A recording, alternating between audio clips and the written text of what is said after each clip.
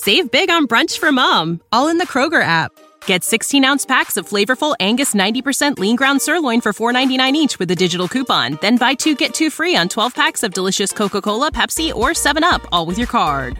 Shop these deals at your local Kroger today, or tap the screen now to download the Kroger app to save big today. Kroger, fresh for everyone. Prices and product availability subject to change. Restrictions apply. See site for details. Ladies and gentlemen, we've got an interesting discussion tonight. We're going to have perspective philosophy, and we have JF. We're going to be talking genes versus memes. So it should be very interesting tonight. All right. So today I would like to invite people to think about the categories of things that exist in this universe and how they are good at pursuing into the future their own existence and what makes them good. The first category of things are things that have a set duration and they expire. And we know they expire and it's kind of made that way. So we can include in this dairy products that have a date at which they become not good anymore, and at some point not even dairy products, not even consumable. But this includes also tennis matches. A tennis match, once it has happened forever, and there's no way to go back into the match and change it. And if you weren't there, well, you can see maybe a video copy of it, but you can't be part of the match anymore. The second class of things are things that are built to last as long as they can, but ultimately they will succumb to the second law of thermodynamics. And in that sense, they're not so different from the first class of things. We can count in these things rocks on which some inscriptions have been made, which may survive 5,000 years, 10,000 years, but eventually they will get polished out of existence, and they will not carry the knowledge that they were meant to carry anymore. The third class of things are things that leave copies into the future, but they require the will of other things to copy them. This includes, for example, pieces of paper that can go through a photocopier. They will have copies made into the future, but if no one cares about passing them into the photocopier, then they have no way really to get themselves into the photocopier. And human culture is part of this third category. It is something that can carry into the future, that can have some causal effect into the future, but only at the will of people. Because some bad memes will not get carried into the future because they are taboo, because people don't like talking about them, or because they bring no special utility to those bearing those beliefs. So this third class of thing includes memes and human culture, and it includes the things that we tend to do in society, which we have the impression will have some causal influence into the future. But when you think about it, those causal influences are very limited. These things that we spread into the future, other than our own children, they will spread only to the extent that it serves someone. Sure, the original guy who invented fire has spread maybe an idea that made its way up to us. And today we can still light fires up and we can still enjoy marshmallows into the fire being roasted. But the causal influence of this individual who invented fire has only been allowed into the future because our genes were benefiting from it. At every step of the way, our genes were benefiting from mastering fire making as opposed to not mastering it. And in that way, we are living off of the energy of this initial man, off of his ID, but we are reproducing with our own babies. In a way, the original inventor of the fire, if he didn't leave viable, decent himself, he is a cuckold. He is someone who has built a nest to warm humanity and to warm the babies of other people in humanity. Now, what do we mean when we say a cuckold? A cuckold is, well, if you go into evolutionary biology and look at the relation between birds, and there's a bunch of birds called cuckoos, what they do is they go drop the eggs of their babies into the nest of other birds, and they hope that the other birds will care for their babies. They will deliver the parental care that their babies need to become adult, who in turn, as adults, will parasite other nests of other cuckolds. This is exactly what happens when you leave useful knowledge into humanity that is used by others. That's unless you make your own babies and you transmit your useful knowledge to those babies. But other than this, if you merely spread technological developments into the universe, all you're doing is building nests for other genes, other people, competitors, who will eventually outcompete you with your own inventions. Now we can talk about the fourth class of things, and we are part of this. Biological beings, things that are evolutionary. So unlike the third category, things that are evolutionary leave copies of themselves into the future, along with all of the equipment to sustain a new life and a range of future changes of conditions that it can handle through evolution and that it can maintain itself through reproduction. This class of things, we are so lucky to be part of those things, because this is the only class of things that can not only sustain itself indefinitely into the future, and it's been maintaining itself for 4 billion years on planet Earth. Genes have been able to not only sustain themselves, but also create other versions of themselves, mutate into other things that were better than the original genes. This fourth class of things is the greatest honor for anyone to be part of this fourth class of things, because it needs you have a ticket into a lasting effect into the universe. And I find it extremely sad that a lot of people are being encouraged today to abandon the reproductive lifestyle, to turn themselves from the fourth position, the greatest category of things, biological reproductive being, and to abandon this reproduction for some narcissistic desire, some conception they have in their head of, I'm a great person and perhaps I can become a singer, or perhaps I can chop my balls because I want to be some other gender or some other things that I'm not happy with what biology and nature gave me. It is so sad that we are creating conditions for people to voluntarily leave category number 4 to become only merely number 3. Now, on leaving cultural heritage into the world, let's talk about how unfit it is. First, the odds that you will be contributing to something important in human culture, science, or art are extremely low. There may be, 1,000 people who have significantly influenced science, maybe at best 10,000 who have influenced science and art. You wouldn't be able to name them all. Most of them, well, the very small fraction of us that succeeds at being part of those who will have influenced the world makes it so that from your perspective as a regular human being, you have 0.00001% chance of having any lasting influence. And then we can talk about this lasting influence. How can you guarantee that it will be a positive lasting influence? Let's take, for example, the invention of the birth pill. A beautiful invention, isn't it? Well-intended, offering freedom of control over one's reproductive capabilities, but eventually the birth pill can have civilizational destructive effects.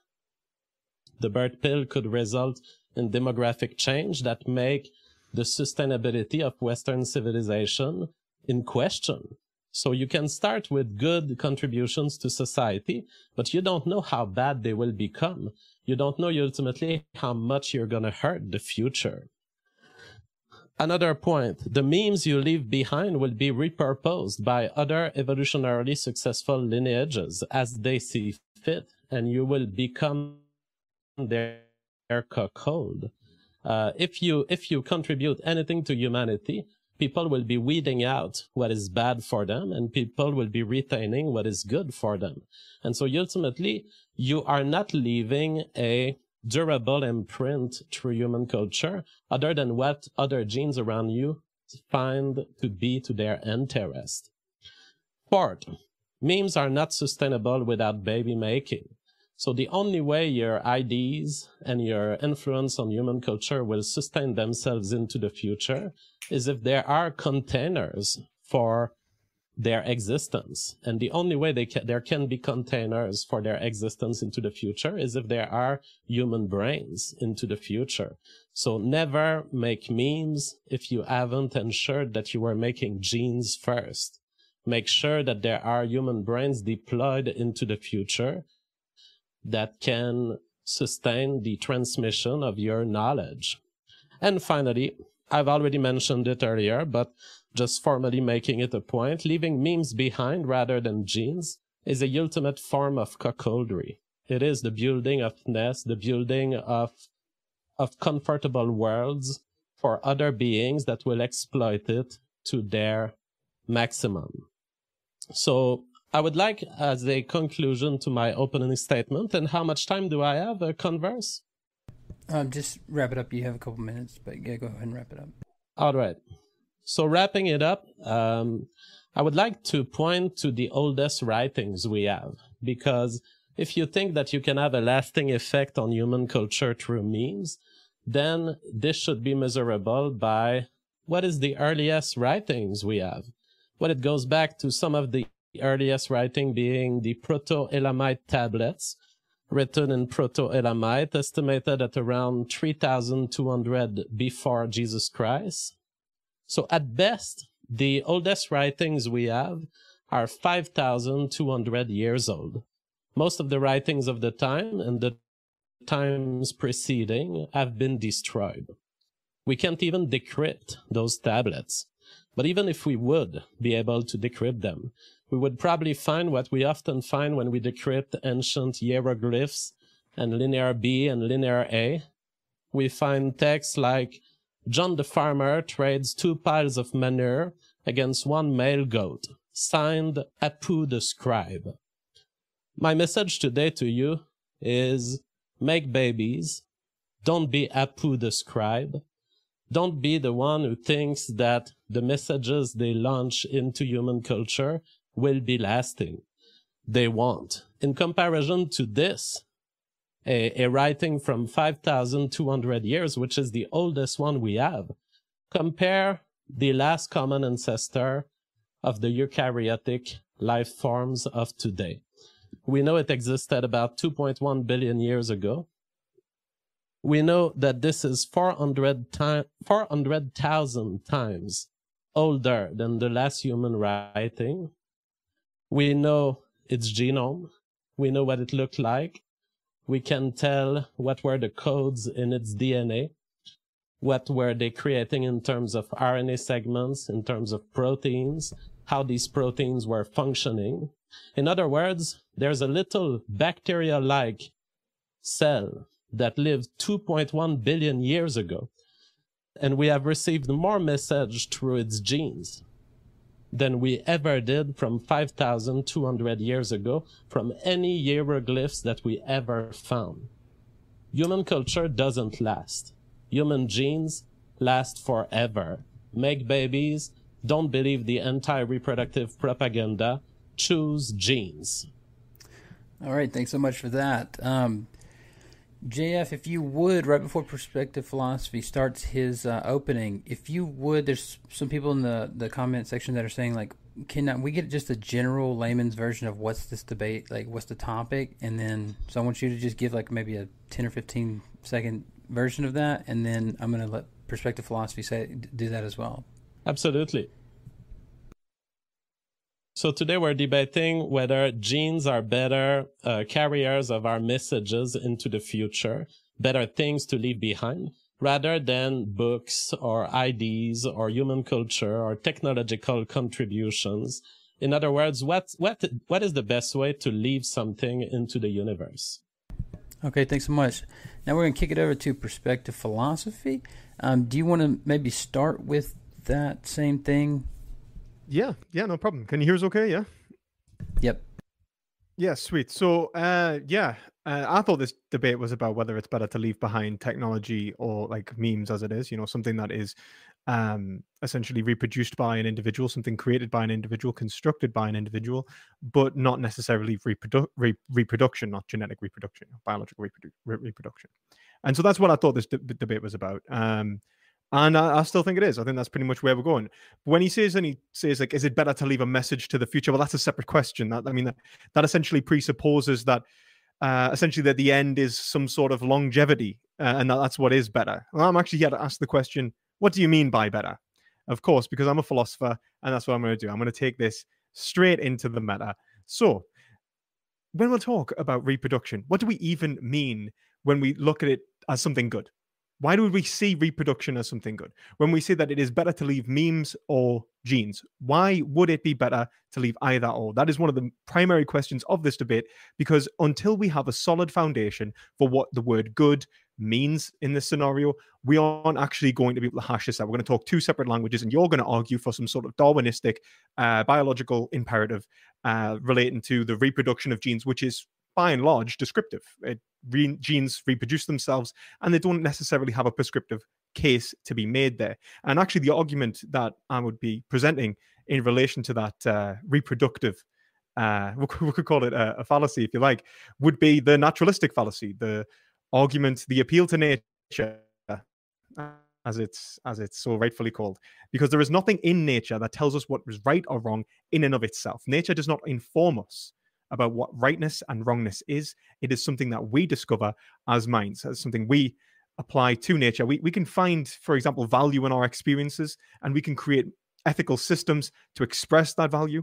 I'm very much a moral realist, so I'm going to see that there is a foundational value within our phenomenological experiences in our day-to-day lives, in what we experience, like pain, pleasure, and so on. But in terms of our analysis of genetic code, if I murder is wrong, it never actually explains why I shouldn't steal, or whether we should have laws or education systems or anything along those lines.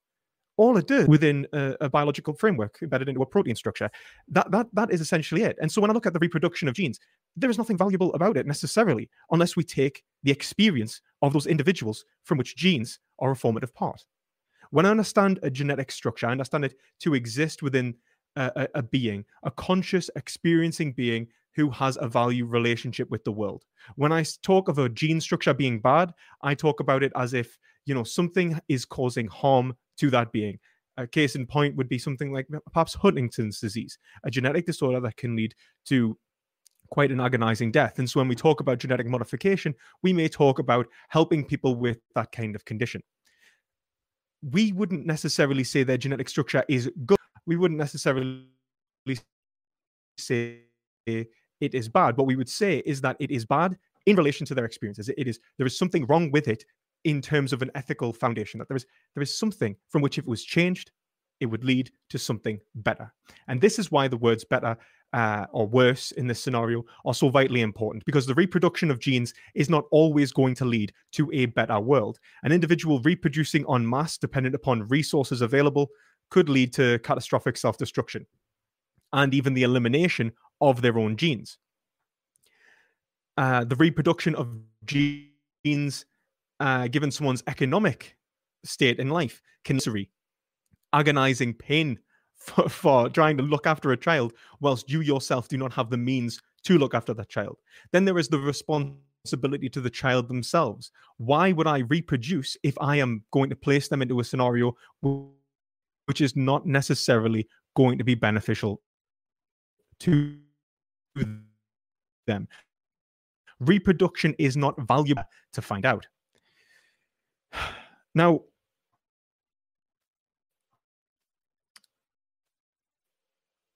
value on things being finite, or the eternity of genes. Well, that's not necessarily the case anyway. But what makes them my genes would be the first question I would ask. Why should I think of my descendant as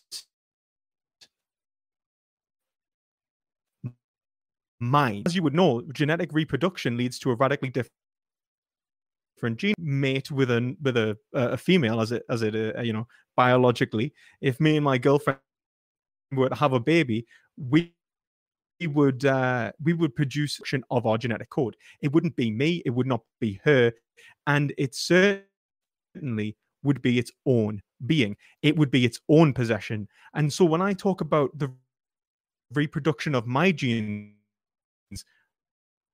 why necessarily propagate myself into the world, the expression of my will into the world? There is nothing about me in that child except for some random aspects of information, random genetic characteristics from which I did not choose myself.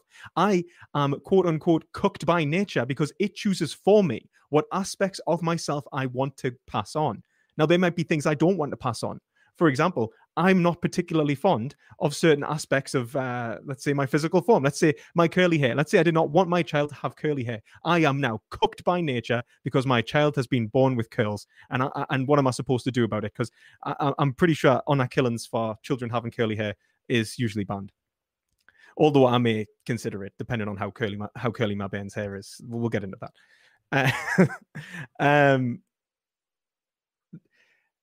Technology serving others makes us cooks, apparently. I love this because I don't understand at all what you mean by a cook in this scenario. Because a cook is usually a derogatory term used to describe another man sleeping with essentially a wife or girlfriend or something like that. And it's used to essentially demean and undermine the identity of another individual. And that's what's important here. Identity. Like, how am I at all being demeaned and exploited by a future generation from which I gift a technology? If I produce something for my society, for my nation, for my family in the future, why is it that I am being used in some way? And why can't we look at it the exact opposite way around? Why can't I be using them? That is exactly what Nietzsche did in the genealogy of morality. He saw the expression of morality used to manipulate other individuals' behavior, going through history to be a direct form of manipulation against current generations from prior ones. Tradition and history manipulating and cooking individuals now. And he uses similar terminology to talk about how technology can do that to these individuals. The long dead historical ancestors of these individuals, or perhaps they never reproduced, are having a greater impact upon these individuals' lives in the world that they live in than they themselves have. And that is what Nietzsche argued in many of his works, especially the genealogy of morality. And it's something that I think you're going to have to deal with. Now, something that definitely sort of struck me as contradictory was the notions of mutation into something better. Well, how could it become something better? Am I not trying to reproduce myself and express myself? What is the standard here? If the gene is reproducing itself, is it reproducing itself towards a certain goal? And is that goal not the good in this scenario? Because if gene mutations are being judged against a standard, well, then that standard has to be separate from the reproductive states. Because otherwise the reproduction would be the standard. The gene reproduced more, therefore it is better. It wouldn't turn into something better. The only way that you would be able to say that is if it was looping. The gene turned into something which reproduces more and therefore is better because it reproduces more. And at the end of the day, like all you can point to is reproduction being a good in and of itself. Something which I think is firmly defeated by Hume's law or Hume's guillotine. You cannot derive an ought from an is. Just because genes do reproduce doesn't mean that they ought to, or that we ought to propagate their reproduction. You see that it's narcissism to seek non-reproductory ends. So if I decide to change gender, you see that as some sort of narcissism. I thought that was genuinely disgusting. Like that made me physically repulsed. I cannot believe that you would come on here and you would say something about trans individuals when this debate has nothing to do with trans people in the grand scheme of things, right? Who can reproduce, by the way. So, trans people are essentially being thrown under the bus as somehow morally inferior because they seek to modify themselves. I think that's appalling. And I think that it just shows the ignorance of this debate. You overstate genius. You think that there's only a few thousand scientists who make a difference. I mean, like, the reality is that the field of science is actually massively encompassing and requires a lot of individuals. There's more than a few thousand scientists working in CERN, for God's sake. You talk about bad technology, but what about bad genes? You never mentioned bad genes at all. You don't even really respect a notion of goodness in relation to self-consciousness. Self-consciousness, my identity itself, is a form of technology built up over countless generations, producing language and allowing me to have dyadic experiences of time, experiences of causation. Being able to do biology itself is a technological advancement, which has allowed me to even have this discussion. The philosophy is a technology, all of which is necessary for me to even be able to engage in this discussion. Yet you seem to think somehow that a dumb genetic code reproducing itself en masse without consideration of the beings that are being reproduced somehow leads to something better. I just don't even know what the word better means anymore. Do I want a mediocre society that maybe goes on forever full of, let's say, brutes and barbarians, murdering and killing each other, causing suffering to themselves? Or do I want a technologically advanced society that may have less individuals, but may have a higher quality of life? You say that technology needs people. I don't think you're wrong. I think technology does need people. But technology is also, in one respect, superior to people. Technology, unlike genes, can be resurrected from an extinct species. And this is an argument that Kevin Kelly makes in relation to what technology wants, as he calls it. Technology is in and of itself reproductive the same way that genes are, and actually can be mapped onto an evolutionary biological framework. Except technology can be reproduced after a species has come to an end. I can go back and I can replicate something that is no longer in production, and I can modify it and create a new descendant in order to fit the needs of the society. Now, why is that in and of itself? If the foundation is finiteness, the finiteness of any genetic code, single genetic code, is far more likely to go extinct permanently than any technology. And I think the irony of this whole thing is that language itself produced the notion of possession. For me to have a notion of mineness, me, I, the ability to have, what's the word I'm looking for? Autonomy, but also self-direction, are entirely linguistic technological advancements. They are applied to this physical form. This physical form has produced them, hasn't produced them naturally. They've been produced artificially through work and through conceptualization.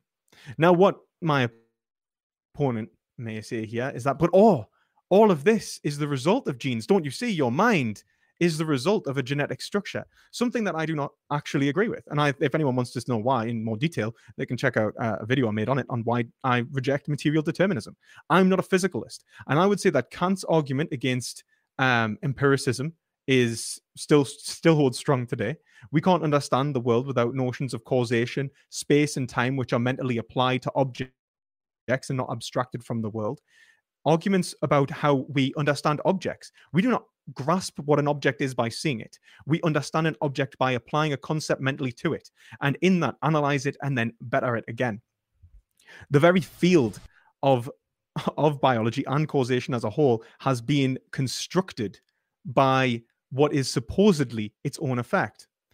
It tries to presuppose itself as an object which causes the investigation that we are actually engaged in.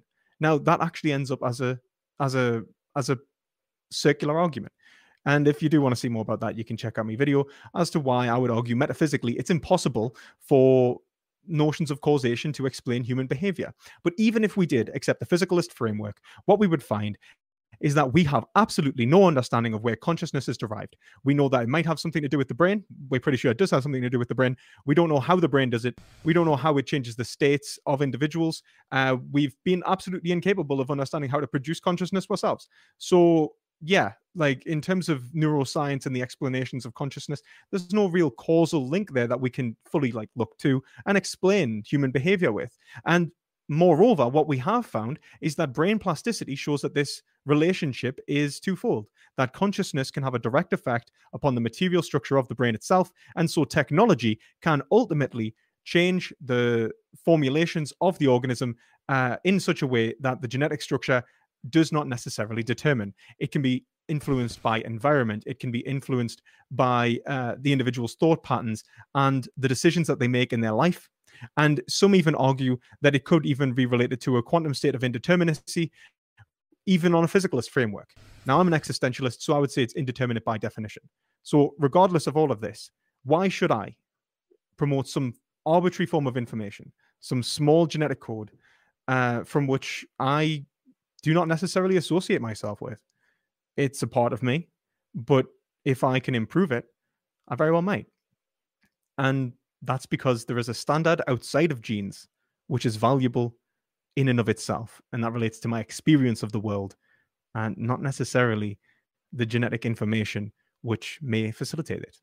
So thank you very much. All right, thanks so much for that. You guys, sorry, there's going to be a little bit of background noise. I cranked up my performance mode on my computer because some people said that the stream might be lagging. So I got a little bit of fan noise, but luckily I'm not going to be speaking that much. If you're just joining us, we're talking with Perspective Philosophy and JF on genes versus memes. We're going to jump into a 50-minute dialogue, open discussion, and we'll get to the bottom, hopefully, of some of these issues, or at least some of the disagreements. So with that being said, thanks for being here. If it's your first time, please consider hitting that subscribe button, and enjoy. You guys take it away. All right. Well, I think we are up for a very interesting conversation because this was one of the most refined defense I've ever heard. And so I think it's going to be a very intelligent conversion. How do we deal? The world is made of biological beings of the fourth type. You know, that type that evolves, makes copies of itself, leaves parental care to leave copies of itself into the future. Now, there are some realities that apply to that kind of being that makes me know what they will want and what they will not want. That makes me know what they will turn toward in terms of having interest or having preferences. So I don't define some axis in philosophy or metaphysics that defines what is good or what is bad. I simply witness the fact that there are beings and they will have preferences about what is good and what is bad. And one of these preferences that I expect is that the vast majority of people, as we see is the case, the vast majority of people lead a happy life when they are reproducing. And when they die, the thing that they most are proud of is the fact that they had babies, that it worked. They will not think much about their job or about what they've realized at the McDonald's as managers. They will think about the fact that they left viable reproductive adults into the universe. So that's what matters, and it's what the theory of evolution predicts. So I'm not surprised by this. It's not a naturalistic fallacy to say people have evolved through the theory of evolution, therefore they are expected to prefer having babies, and they would be baited into not having babies by novel stimuli, like the stimuli of the modern world.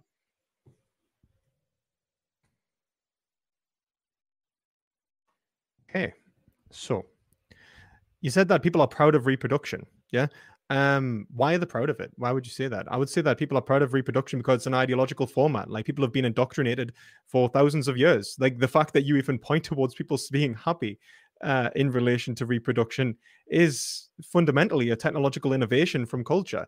Individuals are culturally indoctrinated into reproduction, and this can be seen because desires necessarily aren't sublimated in that fashion.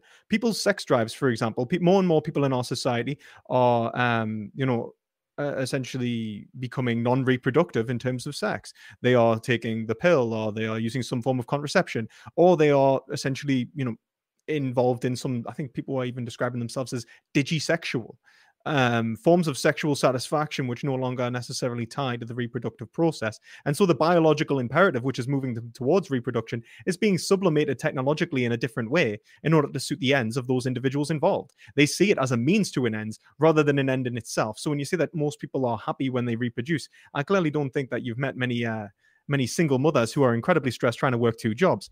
I think that the reality of the situation is people are sometimes proud of reproduction, but sometimes they're utterly disappointed. I know very many people that, although if you were to question them, are you happy that you had this child? They'll go, of course I am. This child is amazing. It was the best thing ever. And then, many years down the line, they may still say it, but ultimately their children have turned out to be pretty bad, like narcissistic, abusive, cruel, harsh, criminals even. So why would I necessarily be happy about reproducing something that which would, without education, without some sort of soul development, if we were to call it, has no real value to the world and even to themselves? They may be self-destructive. If I teach them how to sublimate their desires in a self-destructive way, they will turn out to be negative even in relation to themselves. You say you believe in moral nihilism, yet you talk in words of value regardless. And never mind, I would like to hear your argument for moral nihilism. What is it? I mean, this is taking us on a tangent, but okay, I will answer. First, on the question of happiness, I mean, it's just the studies. It really doesn't matter whether you know a couple of single moms that are unhappy. The studies reveal that the most happy lifestyle in America right now is to be in a religious marriage, a loyal marriage in which people are still together and they have children. Measures of self-satisfaction are so much higher in that category than any other categories. So definitely the evidence points to the most reproductive lifestyle, which is the monogamous series baby producer, is what makes people happy. Now you ask me why do I believe in moral nihilism and how can I talk of value? Well, first it is with the recognition that as a moral nihilist, I recognize that I'm a creature with preferences. I can be a moral nihilist in understanding that nothing is ultimately or objectively good or bad, but that I, as a creature, have preferences about the world, and I do. I do prefer sweet stuff than non-sweet stuff. I do prefer beefsteak to cardboard. That doesn't make me not a moral nihilist. I'm still a moral nihilist because I recognize that these preferences are just springs and mechanisms in my brain that make me like or dislike something. Right. I mean, ultimately, I'd say that would require an argument in itself, that you could say that you could reject a statement. So I think what you're trying to do is say that, like, because of some sort of physicalist explanation of the world, that there are mechanisms in our brain from which we cannot control, that these experiences of value are not somehow morally relevant. I just don't necessarily see why. Like, so for example, if I were to say pain or pleasure, yeah, it might be produced by a biological organism, but that doesn't mean and a biological feature in the world, it doesn't necessarily mean that it's not of value in and of itself. It could be value that's being produced by nature, and very many people are actually ethical naturalists and would argue that point. So just pointing out that something is produced by nature and people have their preferences means that morality doesn't exist, I don't think is a very good argument. But I didn't say that it didn't have value. It can have value for my mind. What I'm saying is that this value is not objective. And that you'll have to convince me that these feelings or preferences can be objective and that they can be outside of the subject. As far as I can tell, all value comes within the subject and therefore is subjective.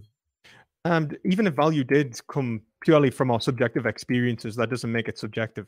I mean, case in point would be egoism. Egoism argues that essentially all that we care about is our own satisfaction, yet points towards that being a measurable factor of our existence. So no, that's not actually how that works. Just because it exists in a subjective being's mind doesn't necessarily mean that it's not objective. I can measure the let's say the the likelihood you talked about, let's say, the happiness of a neonuclear family, and you actually talked about trying to maximize an individual's subjective experiences in the world. Yeah, that would be an objectivist framework. That wouldn't even be subjectivist. You'd be looking at the conditions necessary to produce a positive subjective experience, and that's actually what I argue as a moral objectivist.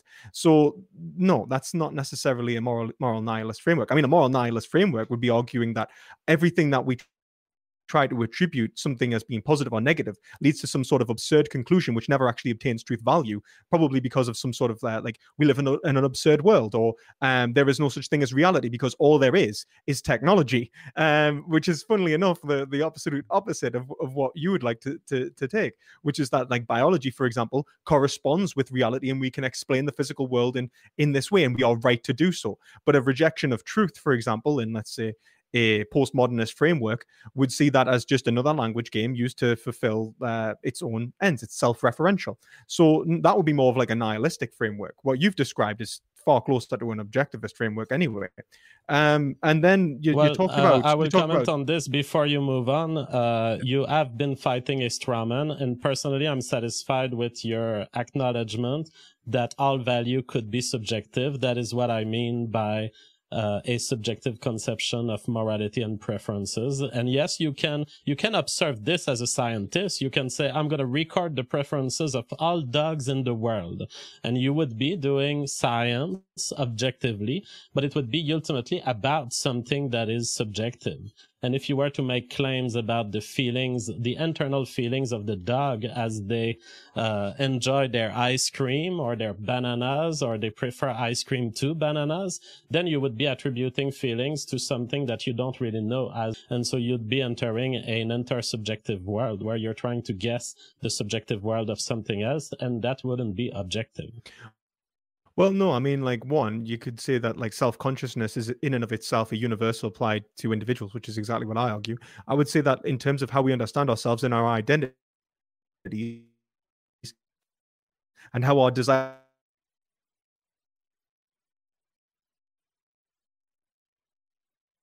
Oh, look like we learn sex. Sorry, you're back. Oh. We lost you for a second there, like. Am I back? Everything cool? Yeah, you're good now. All right, cool. I was just saying, like, even if we take biological drives to exist from, like food, water, the desire for food, water, shelter, sex, the atypical explanation of how an organism, enters and behaves in the world, we get absolutely nothing from it. It doesn't explain how individuals behave and act in the world, which is essentially why, psychologists and psychoanalysts deal with this sort of thing. If you look at it, it's usually tied to structures of meaning and in relation to how they understand the world. So an example would be how desires are sublimated in, let's say, differently in something like a capitalist system than a communist system, or how desires are sublimated in a Christian culture versus a Muslim culture or something like that. Like, these all determine just as much as having the drives in the first place, how the drives are actually expressed. And this is why I think the objectivity of self-consciousness is very important. When I look to understand myself, I'm not actually engaged in trying to understand a particular, which would involve the hard problem of consciousness. Instead, we meet at a common ground to produce a technology which is then applied to our experiences. Because if we did it the other way around, you would find that language itself wouldn't function, because I would be describing my experience, you'd be describing your experience, and we would have no access to a common linguistic framework. We have to exist in a common world from which to hold concepts constant and then apply them to our particular instances of consciousness. This is why self-consciousness is best understood as cultural phenomena anyway. This is why my identity as a British person, as a Geordie, as a vegan, as whatever you want to describe me as, ultimately relates to my involvement in a language game and a society, not simply my biological development. Well, you seem to attribute a lot to consciousness and what you call technological developments and human culture being additive, but you are discarding here, and you did it explicitly in your introduction statement. You are discarding the idea that our mind and our culture and the fact that we can share this language and understand each other, all of it is determined by genes. The difference between you and an ape is just a bunch of letters in the DNA. And you are a being ready to hear noises and repeat those noises to your friends and family because of this DNA difference, because of the DNA difference between you and the ape or between you and a squirrel. Ultimately, you wouldn't have the brains that can carry culture and that want to carry culture if it wasn't of your genes, and there's plenty of evidence for this in science, starting with twin studies. The way people, the behaviors of people going from wealth to psychiatric disorders to willingness to engage in certain behavior, certain risky behavior or non-risky behavior, and capacity to learn human culture, all of it is determined by genes as established by twin study, which are the gold standard for establishing a causal link to genes. So I don't know where you think your mind comes from, but I can know that you are wrong about it. Your mind comes from your genes, and it is the way it is because of genes. And so it's not surprising that most people think about sex, food, peeing and pooing. That's essentially what keeps you alive, and that's how our mind is made. Now, some of us get interested into philosophical questioning and things that are more mundane, but all of it is an accidental product of the fact that we have brains generally evolved to charm the other sex and to reproduce with them. And this brain was subjected to a process of selection. The precise process that you were describing in earlier, where you said, I can't believe that my children will not be exact copies of me. They will change. Oh, yes, they will change. That's the theory of evolution. But it still remains the case that this category of things that copy themselves into the future but change a little bit and eventually get subject to selection, that is the kind of thing that lasts. That is the kind of thing that you can be sure have a shot at eternal existence. Okay, so here's one, in terms of the causal framework explained in Human Mind, I'd absolutely reject that. I haven't seen any convincing arguments for why I should take a deterministic framework over another framework. I mean, the most convincing arguments I've seen presented aren't even by biologists or by physicists. They're presented by someone like the philosopher like Schopenhauer. The will can't will itself. Like, who determines what you want? Well, you can't determine what you want because that forms an infinite regress. And I argued against that, essentially. Already, I would say that I would take an existentialist framework. I would say that an individual can endorse reasons and structures of meaning outside of themselves. And I think that the will and self-consciousness is universal, applied to our existence rather than essentially internal coming outwards. So, then in terms of, like, let's say the biological framework of an individual, let's say causing the way that they think and so on. Once again, there is no reason to think that. I mean, one, because it forms this is like a looping problem in psychology. You create a theory of mind, and then that radically alters mind, which makes it unpredictable. So a good explanation, a good way to look at this is something like body language. If I'm sitting open, you would see that as perhaps confident, an expression of confidence. If I'm sitting, closed, I'm supposed to be, timid. Now, it's supposed to be a form of pre-linguistic communication or non-linguistic communication to express, to allow us to analyze an individual's states and moods. Now, the issue is everyone knows what body language is, right? So then when you go to an interview, you sit and you act as if you are happy to be there when you might fucking hate it. You might really hate being there. And that is how the human mind works. We acquire information and it radically is modified by that information, which then changes how we behave. Our behavior is never predictable in any given way because it is ultimately, the more we predict it, the more complex it becomes. It's the looping problem in psychology. Now, in terms of neurological, like, do you have a theory which explains where the human mind, like where consciousness, like how the brain produces consciousness and why it causes consciousness and how it directly relates to it being determinate by that genetic structure? Because there are physicalists who argue that it's even quantum sensitive, which means it could be indeterminate by nature, which means it's not determined by us. I can engage on the question of consciousness. Just to say before, what you just said is a bunch of convoluted nonsense. This doesn't contest any of the truths found in twin studies. And since you've never heard an argument about genetics causing our behavior, I will refer you to the article by Abdellaoui and Verwais, 2021, Dissecting Polygenic Signals from Genome-Wide Association Studies on Human Behavior, a full demonstration that essentially all of our behaviors, from psychiatric disorder to our willingness to learn, educational attainment, income, IQ, all of it is genetically determined.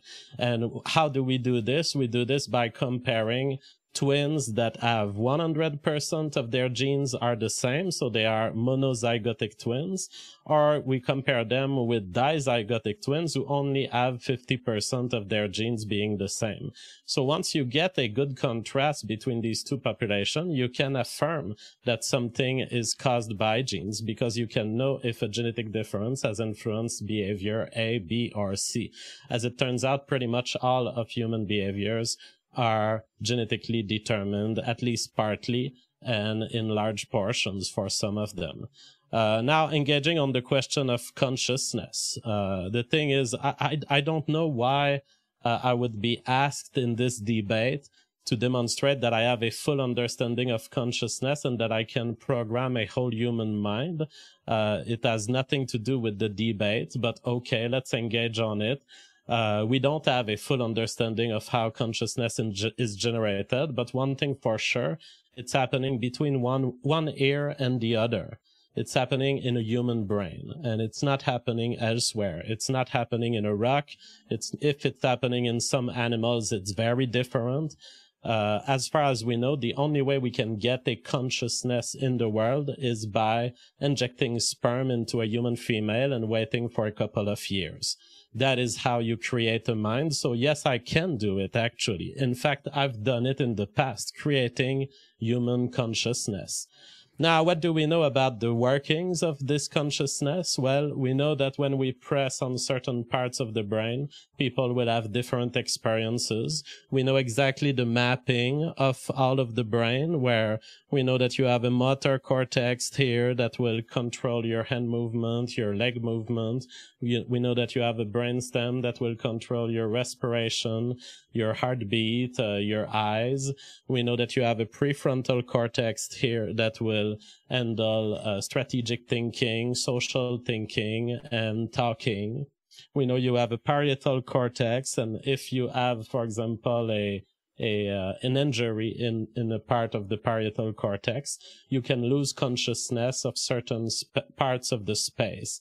For example, someone with an injury on the right parietal cortex could have what we call leftward neglect, where everything that's to their left, they are not aware it exists, and it's scalable. So if they're in a room, they can forget that the left part of the room exists. If they look at a word, they will forget that the left part of the word exists. And if they look at a page, they will ignore the leftward half of the page, and they will think there's nothing written on it. So yes, we know from these injuries and from the manipulation of the brain activities in animal, we know that there are causal links between both feelings, perceptions, and actions and decision making in the brain, and we know the areas where it happens. Well, I will say that I would probably agree that there is definitely a connection between the brain and our actions and like how we actually engage with the world. Whether that means the brain causes our engagement with the world or is necessary to facilitate it, for example, is a separate issue. You talked about brain mapping. I don't think brain mapping has been fundamentally proven. I mean, there's been some pretty convincing studies to show why not. People losing up to 90% of their brains, but still being able to do considerable amounts of tasks, which they should have lost, having perceptions which are still intact. And part of this could be to do with brain plasticity. So I don't think even if we accept a physicalist framework. So brain mapping, I'm not even going to endorse. Well, the case of the 90% loss of the brain was a very special case of the brain rotting from the inside and leaving actually all of the outside almost intact.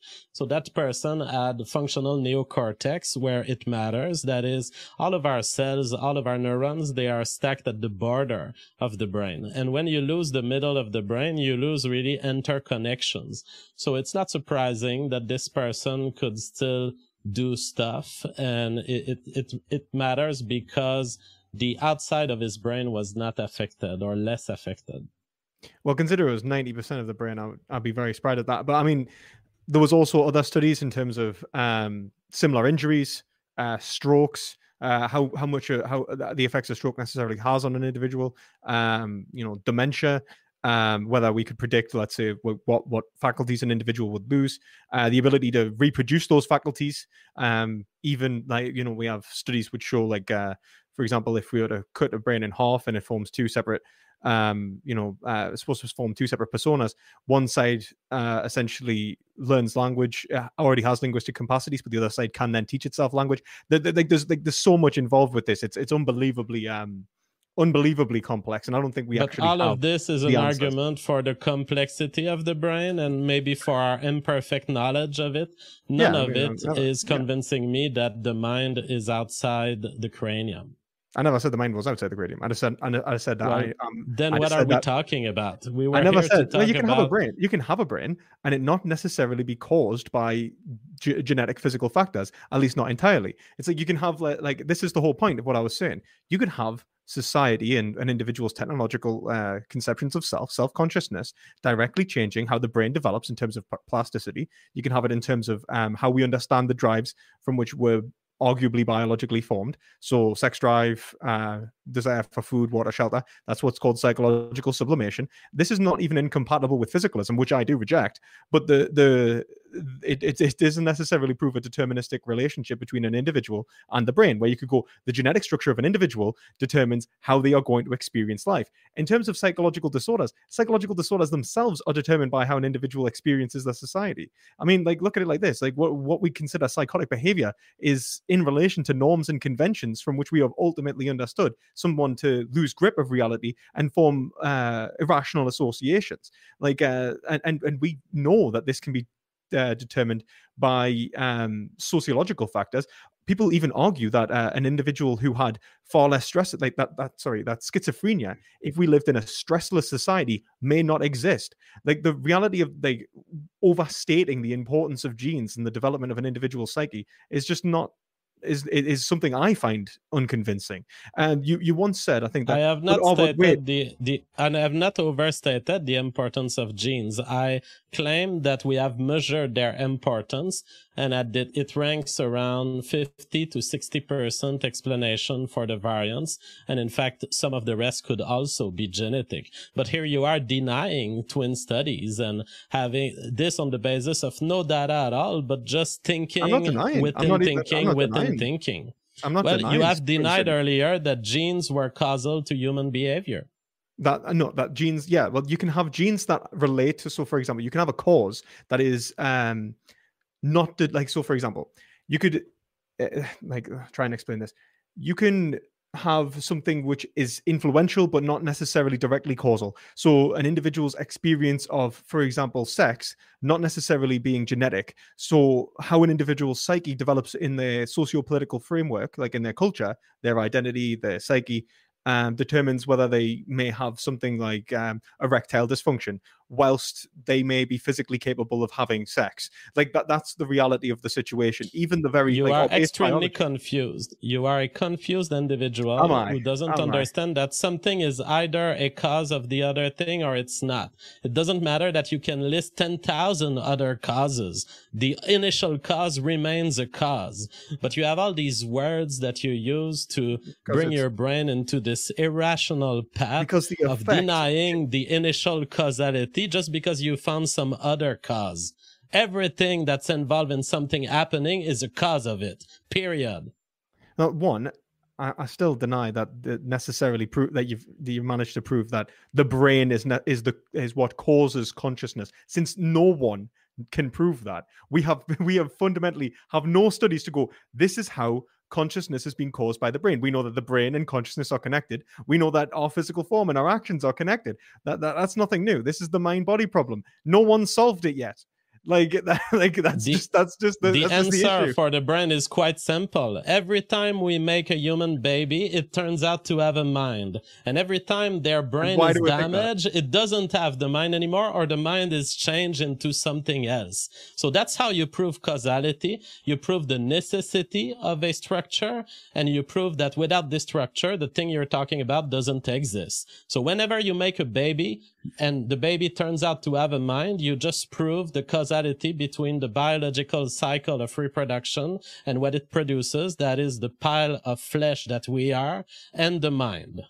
All right, you guys, 1 second here. Everybody tag me with your questions. We're going to go to Q&A here, maybe, 15, 20 minutes, something like that, when we come to a close. And then if you want to tag me with your questions at Converse Contender, or just put the little tag emoji beside it, and I'll collect those questions for the end. We'll leave some time for Q&A.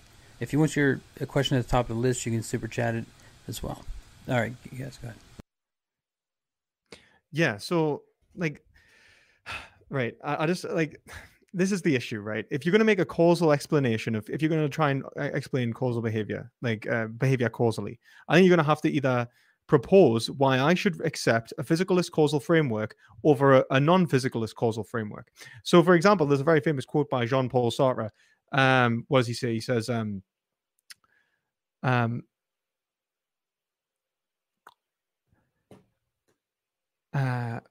there can be a law is a transcendent object. A law is a transcendental object.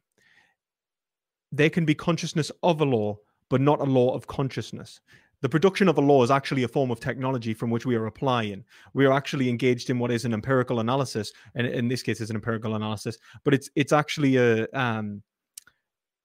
field of epistemology. We're basically trying to find truth conditions and then apply it to reality. It's actually an act done by mind. And so in trying to say that it's causally related to mind and try to propose it as being prior to mind is a metaphysical error that Jean-Paul Sartre is pointing out. If I try and explain something that I have produced conceptually as causing the conceptual process that has produced it, I'm in error. Right? That's essentially why that's the existentialist rejection of causal explanations of human behavior. The reality is that the existentialists just accept there is no cause. There is they would say that, don't get me wrong, there can be influences, both cultural, there can be influences, biological, individuals but then individuals becoming aware of these influences can radically control, modify their behavior. That's the looping problem in psychology, which I brought back up. So when I become aware of, let's say, for example, my genes may have been, if we look at the theory of evolution explains that this is all being essentially a non-conscious engagement, which has produced where genes are reproducing themselves to the greatest overall possible degree. Okay, now they've managed to produce people who don't want to reproduce anymore. A lot of people don't want to reproduce anymore. Now, they won't last. They're not here for long. It's actually probably more likely to continue. I think if you look at the decline in populations, and it's tied to for example, was it education, intelligence. As technology and intellect grows, will probably reproduce less. But the thing is that that's what it's like. But then that depends on how people approach the problem. I mean, Elon Musk argues that we should reproduce more because he's like, wow, look, we're actually going to need people, and we're going to enslave children to look after old people and so on like that. Now, that's an ethical argument from which may influence people's behaviors. But it's not one that's necessarily coming from his genetic code to tell people to reproduce, because that wouldn't even make sense, because he's increasing competition for his own genetic structure to be reproduced again, unless he has some sort of inherent value for the species. But why would he have some sort of inherent value for the species? Because let's be honest, if we look at the human history, that's never been the case. We've been tribalistic, we've been nationalistic, we've had, but overall, we've murdered each other far more than we've helped each other. And this is an ethical progression. It's a technological progression. There is nothing in this position that explains not only why we reproduce, but why we would choose to not reproduce. You can't explain. Can you explain why genes are now producing individual? Like, let's say that it's all obviously it's non-conscious. It's not intentional. So we're not going to give some intentional state to genetic structures, but this information has reproduced in such a way to produce in other individuals to self-satisfy. Okay, we can agree. Like, let's say it's all about self-satisfaction, but then self-satisfaction ideologically may lead to self-destruction in terms of not actually wanting to have children. So ultimately, like, there is no we can't attribute reproduction as being valued by the gene, because one, it's unconscious. If reproduction's not valued by the society that has the drive, then the value doesn't exist. And it's not necessarily causal, because it's only understood by a society and the way it sublimates its desires, which are, again, not conscious of the biological quote-unquote imperative to reproduce. So reproduction in and of itself, even the notion of reproduction in this case, is technological. I will help you through this to understand why are there people who don't want to reproduce. But before that, I want to note the major waste of time that the last 5 minutes were, where essentially perspective philosophy comes in and says, I created a philosophical world in which causes don't exist. Therefore, all your claims that genes cause minds are not true. Absolutely ridiculous. Lack of engagement with the facts. He doesn't have any comment on twin studies. And therefore, I will refer the more intelligent audience to the article that I talked about and that I named earlier. Those are serious people trying to actually look into what causes IQ, what causes psychiatric disorders. And yes, we understand that psychiatric disorders are socially defined, and that ultimately you may be autistic in 2021 and the same behavior wouldn't have been autistic 200 years ago. But so be it. We still characterize and quantify things that are variable, like wealth, income, IQ, and those are still measures that are linked to genes in a causal fashion as established by twin studies. Now let's get to that point which you keep bringing back. How is it possible that there are people who don't want to reproduce? The answer is it's as possible as the fact that there are fish that will bite a green fluo worm and eventually get hooked by it and get eaten by a fisherman. There are baits going around in the lake. The fish is dealing with an evolutionary trade-off where he's been evolving to somewhat find the best things that he can bite that brings calories to him, that allows him to survive. And within that evolutionary system, not everything is perfect. In fact, it cannot be by the theory of evolution. You can only evolve to generally direct yourself toward more reproduction. So fish evolved to bite on anything that looks different than water and looks like it could have calories. And eventually they get hooked, and the good news for the fish is that the more they bite on the baits of the fishermen, the more the fish that are left in the pond are evolving because of selection toward being able to recognize the fisherman's bait as opposed to an actual fish. And so that's how the theory of evolution works. It doesn't say all fish will never bite a bait, a hook. It says the fish population is constantly headed toward better self-replication, better self-reproduction, and they will evolve away from biting the bait. The same is true of the modern world and what you call education, which really is a form of anti-natalist propaganda, what is being done currently in our universities with leftism, humanist, and social sciences, convincing females not to get babies. All of it is a bait, and humanity will evolve away from it. As you noted yourself, we will become less intelligent. We will become less interested in universities and more interested in reproduction. Whenever there's a new bait in the pond, you should expect that it will cause some deaths that may look surprising. But in the long run, populations evolve away from the bait, and humanity will evolve away from the bait of university education. You heard it from Jeff himself. Have the goal of a dumber society, so you better reproduce. Like, I mean, what? Like, come on, right? A philosophical world. Okay, well, science doesn't exist independent from a philosophical world. In fact, science is actually a form of philosophy, seeking to place truth value upon the empirical. So if you're saying I'm making a philosophical world, so are you. That's kind of the point. In fact, as the moral nihilist, you should have been the one telling me that. You should be pointing out that actually we're all coming from a genetically preordained or predetermined structure, which is leading us towards trying to engage in one form of philosophy over the other. And truth value doesn't exist, and we're actually existing as a will to power. Although, I mean, this is more Nietzschean and not necessarily nihilistic. It does sort of fulfill the point. Like, the reality of the situation is that truth value is in and of itself a social construction dependent upon an ethical structure. Like, what do we determine to be cognitive success? Like, trying to say that I'm making a philosophical world and you're not, it's not only dishonest, it's just ignorant. Absolute Revel. But before we move to the Q&A, I would like to come back on one thing that Perspective Philosophy said. How about Jeff, if we do this, if I give you like a 5-minute closing, and then I'll give Perspective Philosophy a 5-minute closing. You got the first word, he'll take the last, and then we'll move to Q&A. All right, let's do this. So I wanted to come back.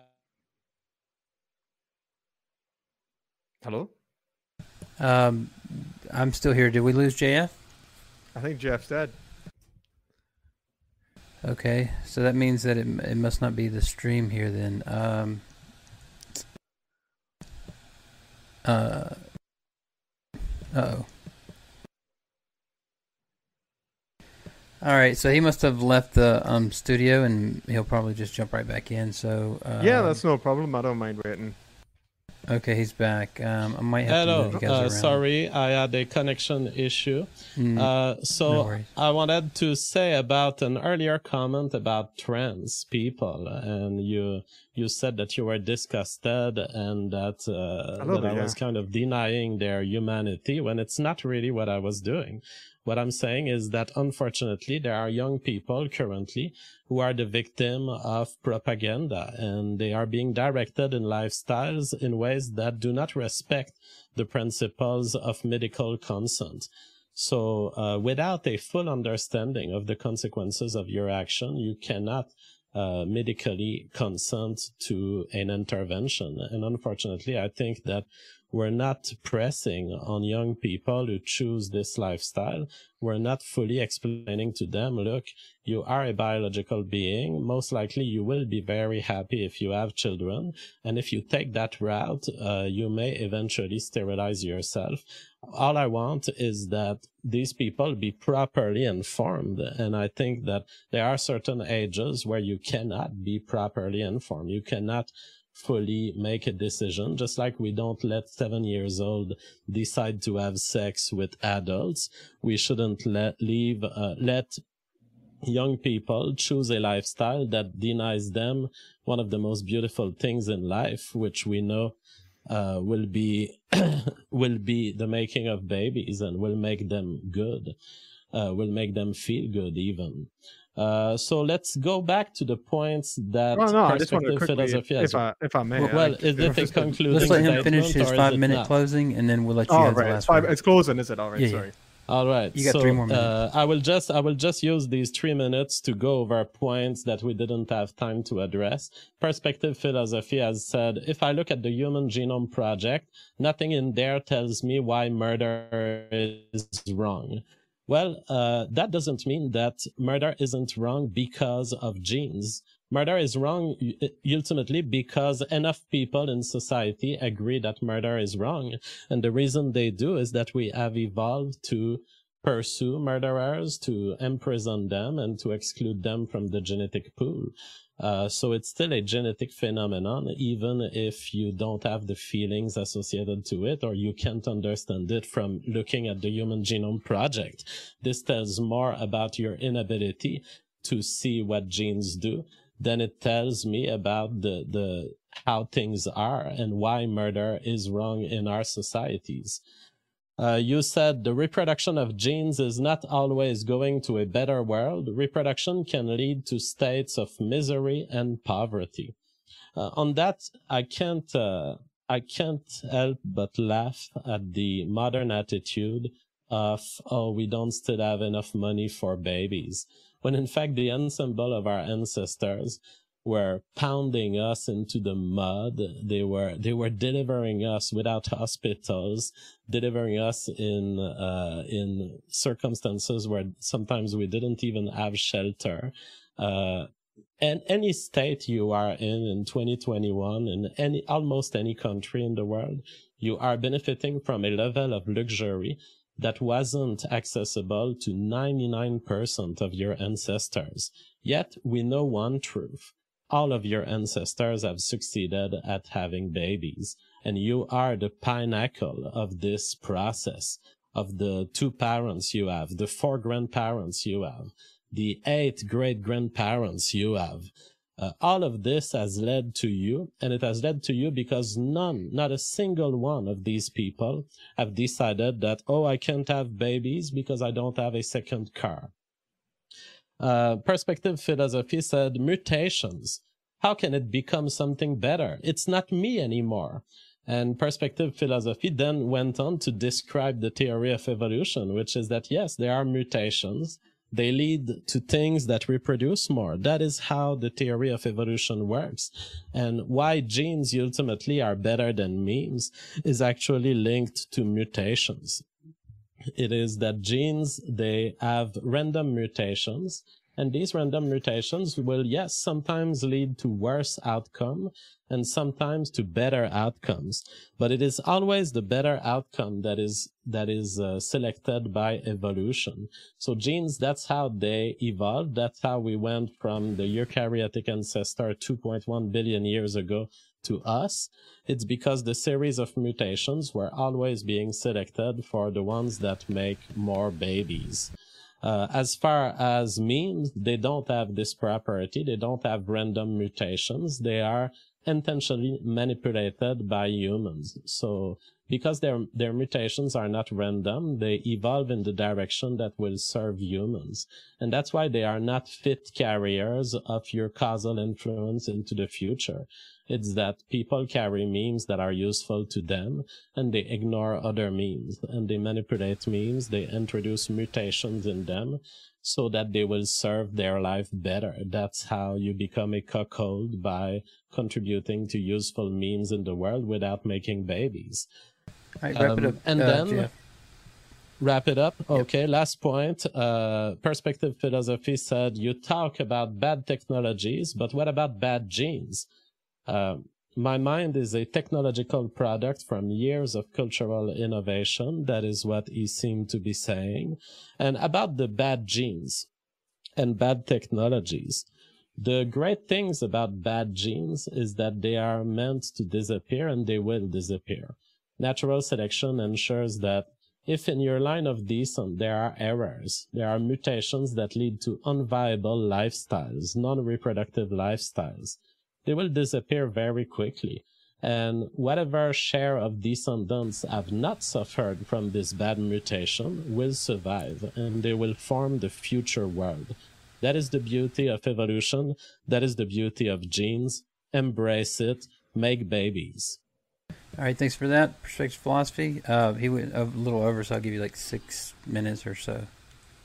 Yeah, thank you very much. And thanks for having us here. So I just want, again, just to clarify, you talked about better reproduction. You keep talking about better, good, bad, things actually relating to value-laden sentences, which you seem to think comes from your preferences. But your preferences, again, weren't necessarily chosen by you because you argue for a deterministic framework. So ultimately, these value-laden structures have nothing to do with any. You're supposed to be a moral nihilist, man. You keep using them. It doesn't make sense. The only moral nihilistically sound sentence you actually said there was when you spoke about genes being unviable. That would be more applicable to the conversation. When you're talking about genetic reproduction and the reproduction of bad genes, or whether we should or should not reproduce and so on, you would use terms like unviable, non-value laden descriptive sentences, because that would explain moral nihilism. But otherwise, we're going to have to explain it in terms of ethics, which is a technological structure. When I talk about something being better or worse in the first place, I'm already engaged in technology, because it's about truth value and its application upon whether something actually produces a quote unquote positive or negative outcome. That's essentially what it comes down to. Does it, in terms of human judgment? And so this is all technological. If we're even going to engage in this conversation, like for me to even talk about whether genes are better, this is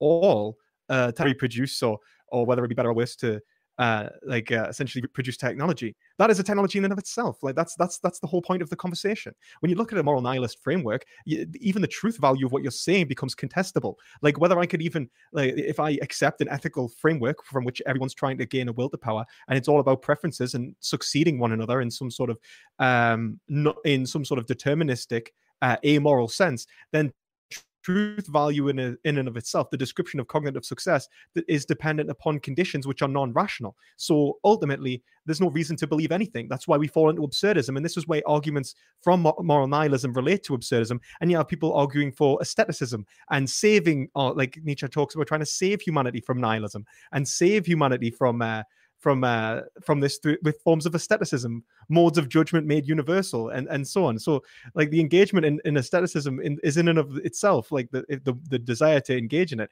is in and of itself a moral judgment. You talk about something being good and bad, like the reality of the situation is viable and unviable is perhaps a more apt description. You said that murder is wrong because enough people agree that murder is wrong. I mean, not necessarily. One, it's hegemonic in our society, so the culture itself is being controlled by a select few individuals. So when you talk about not having a cultural influence, technological influence, and just reproducing, you could be reproducing a slave. I can't think of a more direct way to describe a cook. Like the reality of the situation is that if you aren't producing technology, which is changing the individual's self-consciousness, the self-consciousness of the society, the cultural model of society, you're actually going to be producing individuals which express the will of another individual. The notion of cuckoldry, the notions of these ethical judgments in the first place that you've put out are only explained when we understand that they are productions of a will. If I take your framework to be the case, you should be arguing for the production of technology at least as much as genetic reproduction. And even your association with your genes. Why would you associate with your genes? Why would you think that the passing genes on is in any way going to create value, which is tangibly good? The whole point is that the metric exists outside of the reproductive process. If it doesn't, then there's no reason to think of it as good or bad in the first place. It just is. It's viable or unviable. And that's what you really should have gotten from this conversation. All right, thanks so much for on that. The point we'll go of to the why Q&A do I section. identify as Gene, I want to correct. I don't identify as my genes. My genes are headed into the future. Jeff, if you would correct this in the Q&A, maybe I'll ask you a question, and this will come back up, and you can just make the corrections whenever you get your first question. Yeah. So our first question is going to come from, we had a super chat come in from Mark Reed for $5. Says, JF, you said if you don't reproduce, then you become he's got it starred out. I guess he got C *** ED.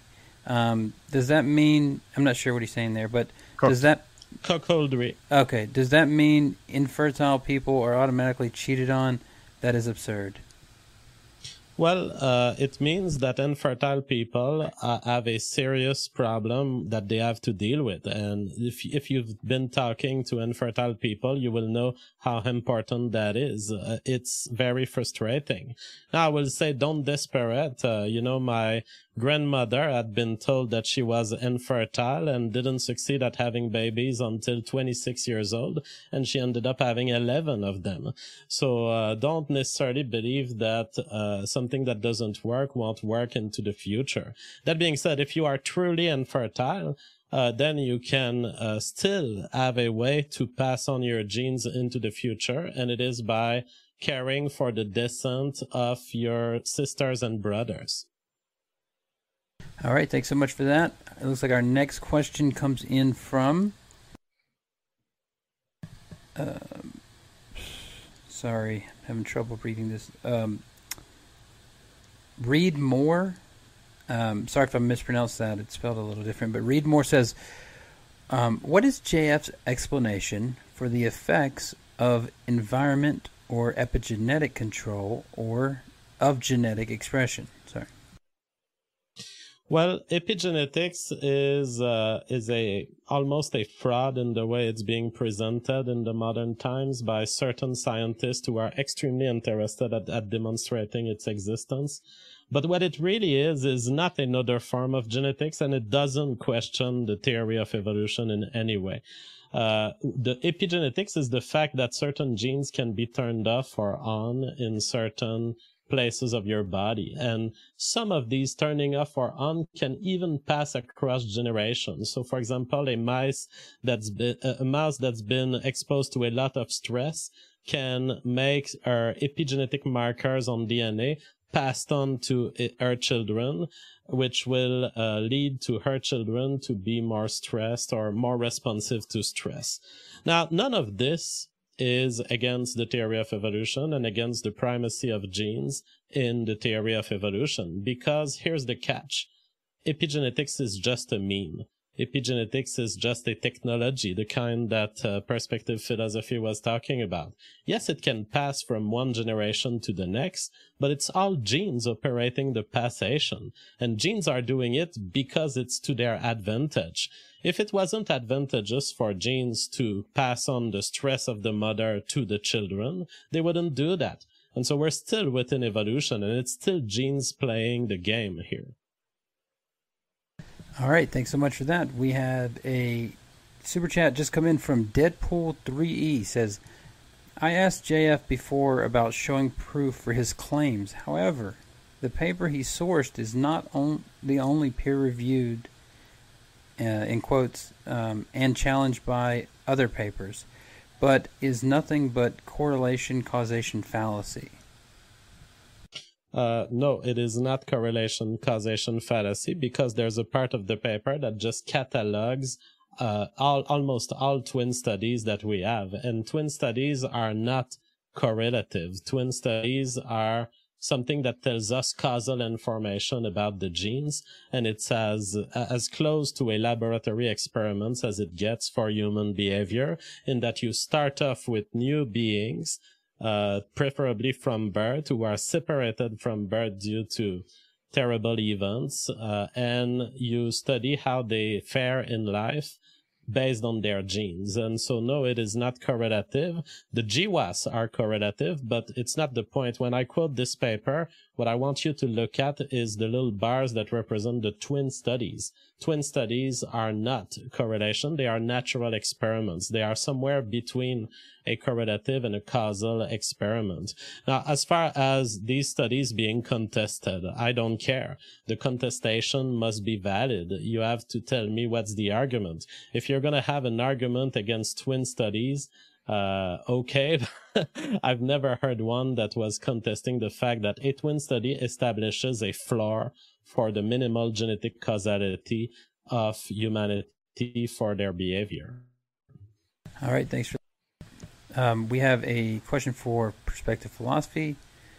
Bo Badger says, ask Perspective Philosophy, if material brain does not influence consciousness, why do material drugs alter my experience? Yeah, and I never said that the material brain does not influence consciousness. It's not something I would care to argue. I think that would be overstepping the limits of what I could express. It's whether it causally determines consciousness. So, like, even if you take, let's say, a drug, let's say you took something like with a predictable effect, let's say something like acid, and it causes a hallucination. It doesn't necessarily lead to like something like psychological deconstruction or some of the uses that it has in terms of what people actually take it for, like to analyze their environment, to analyze the phenomenological experience. And in many ways, it only reinforces what we call phenomena. So if you have what is material, that would be pure physical being, right? The phenomena is the combination of idea and material, to form the objects that we see around us. That's basically what I think we live in. We live in a combination between idea and material, and that's the fundamental nature of reality that we cannot get outside of. So if material changes, it does influence reality. It's just not necessarily the only influential aspect of reality. And drugs are a great example of that. The physical world can change around you, and your perception of the physical world can change around you because of this drug. If this drug, forces you to see an object differently, the object actually changes for you what it means, how you engage with it, the experience of space and time, and the expression of certain concepts onto the world change fundamentally for you, which is one of the reasons why these drugs are so dangerous at times, but also helpful at times. They can be quite medicinal, depending upon like how they're applied. And that's why there's so many different studies coming out saying, well, this could be used as forms of psychological treatment because it allows for the deconstruction of an individual's psyche. So when an individual sees a certain material object, it actually is in relation to a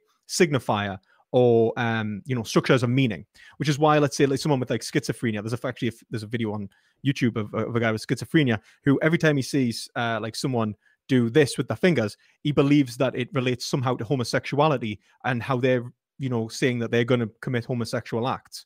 Now, there is nothing necessarily in seeing this behavior that would inform someone of that act, but what you do see is an individual mapping that onto the fingers, like onto the behavior.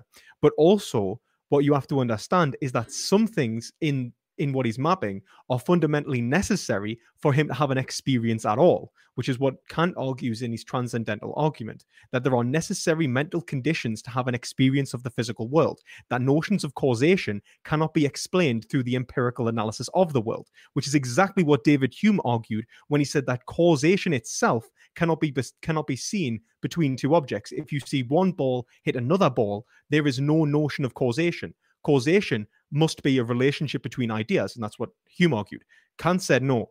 For you to experience the ball, the motion, the space-time analysis experience of reality, you've already applied concepts to it. This is a construction of mind and material, and not just material itself. All right, thanks so much for that. We have 2 super chats just came in. One was a comment, one was a question. So, Breaker says, laughs in French. Where is my math bag, baby? That's an inside joke. I was about to say that sounds like an inside joke, but I'm kind of jealous. You guys got some sweet European accents. It gives you extra IQ points in the United States. So with that, we'll move to our next question from William. It does not help me with the British. I can tell you that. My accent does not help me with the British. Okay. Anyway, continue. We got William Kurt for $10 says, JF, subjective preferences don't get you very far. Why should I care about your subjective preference if you argue for moral nihilism anyway? Assertions are just assertions. Absolutely. And I don't invite you to care for my preferences. I invite you to follow the propaganda that will lead you to not have babies and will be done with your genes in the next generation. All right, thanks so much for that. Now, I also want to use the opportunity because Reed Moore was unsatisfied with my earlier super chat answer. He says, I know it's not against evolution talking about epigenetics, but it affects following generations based on environment. JF seems to be sidestepping the point. No, I'm not sidestepping it. The thing with epigenetics and any cultural influence going into the future generations is that because they are bound to serve genes, because if that influence is bad, people will evolve to ignore it, the same way the fish evolved not to bite the bait of the fisherman. And if they are good for their reproduction, they will listen to it. So in the end, what I'm saying is that culture is not different from all of the rest of the phenotype. It either serves the genes or it disappears. All right, thanks so much for that. Can I ask a quick question? Go ahead. I'm just wondering what you mean by the word interest. Like the interest of a gene. What is that? The interest of a gene simply mean the amount of multiplication that it can expect from an action in the universe as to how much copies of it will lead to be present in the future. And why would a gene want to do that? It doesn't want cognitively, but we know that mathematically what happens with things that copy themselves, like genes, they are headed always in a direction toward more copying. That's just a fact of mathematics. Once you replicate yourself and you mutate, you will be mutating and replicating in the direction of always ever increased reproduction. So if genes aren't cognitively capable and able to have a will, then how are they able to enslave technology epigenetically to their own interests? Because you can enslave without having consciousness. What do you mean by enslave? Well, you can start applying controls and outputs into the world that puts other structure under your control without wanting it. Something can be accidentally imposing control on some other things, and that's what genes are doing. So you don't mean enslave, and you don't mean control. You don't mean enslave. You don't mean anything to do with interests. Really, what you mean is, influence or determine. Well, you are restricting the definition of enslaved to cognitive entities, and I don't care about debating semantics. All right, so let's move forward now. We have Josh Anders. Thanks for these for subscribing just now. Also, we had someone comment. Rado says covers post debate show at JFG tonight. I'm guessing that's JF's channel. Okay. And yes, so let's move on to our next... Tonight I will be having a post-debate stream. Okay, so let's move on to our next question from Tails. It says, don't you think that this debate is circular? Because to value genes as more important than memes, ideas, isn't that in itself an idea / a meme? Instinct is instinct, but we are more. Well, we are not more. Everything that you may want in life is ultimately determined by your brain and how your brain approaches reality. And your brain is the way it is because of your genes largely, perhaps because of some environmental influences also. It really doesn't matter. You are a machine to have preferences, and those preferences are largely affected by evolution. All right, thanks so much for that. I just want to butt in though. If you want to say something, to say that, I really like that question. Oh, just okay. saying, that was a really nice question. I think that sums up pretty much one of the main critiques I levied here. Thank you. Awesome. So our next, we had a super chat just roll in from William Kurt. Again, $10 super chat. Thank you. Says, so you don't argue for moral nihilism. Do you not value genetic reproduction? You claim this isn't universal, yet argue for a universal ethic only directed toward genetic reproduction. Well, the answer for moral nihilism is I do argue for moral nihilism, but I'm not a moral nihilist militant. So I'm not trying to convince you. If you ask me why I believe in moral nihilism, I will answer, but that's it. Do I value genetic reproduction? Yes, I do, but as a personal preference. You can value something else.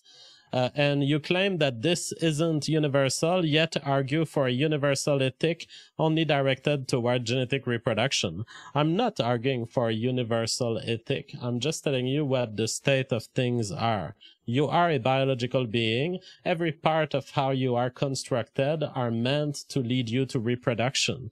The feeling that you have when you have an orgasm, there's a reason why it's 10 times more pleasant than eating ice cream or doing some other things.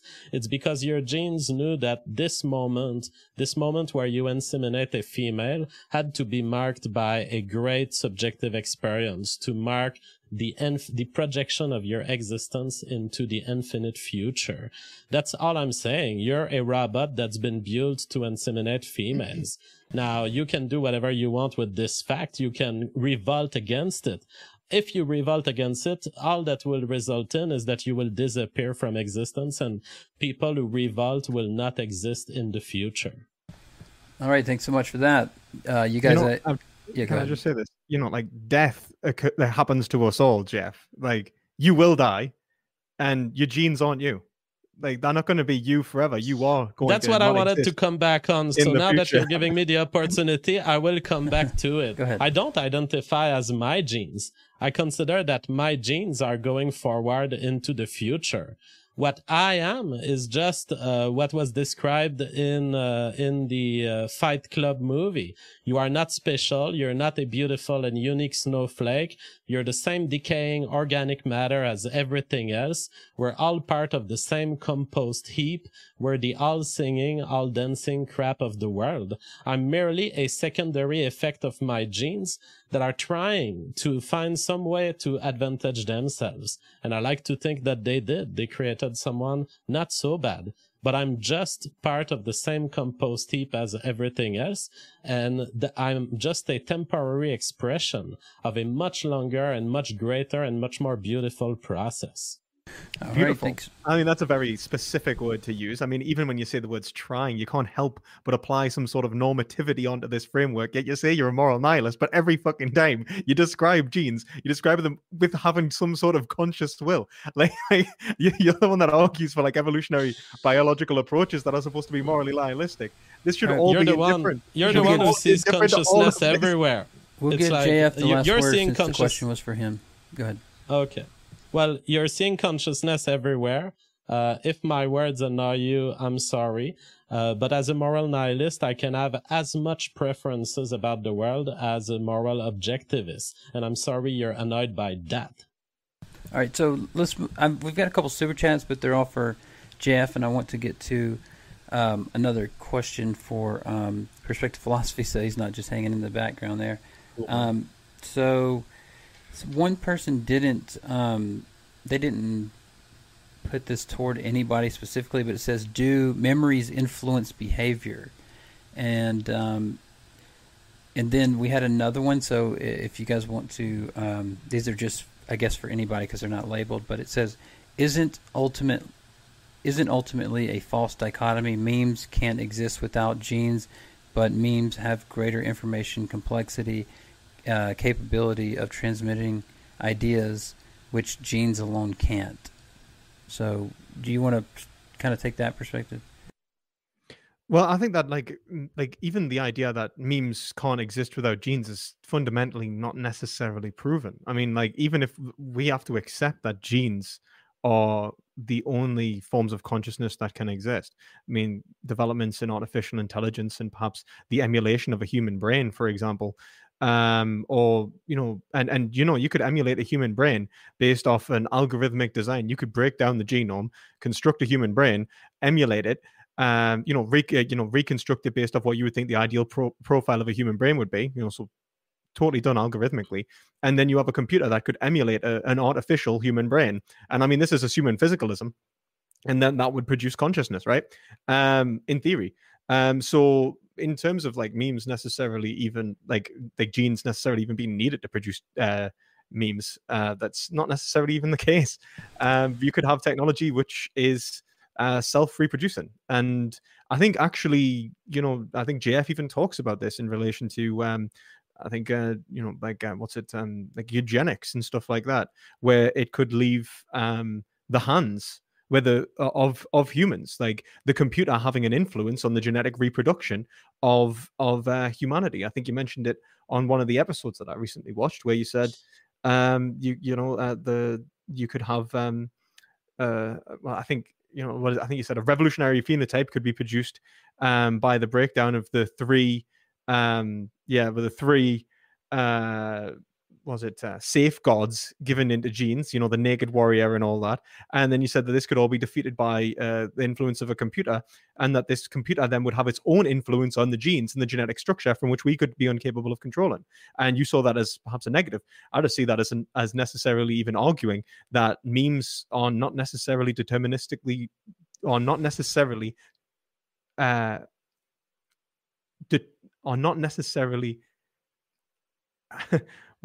dependent on genes.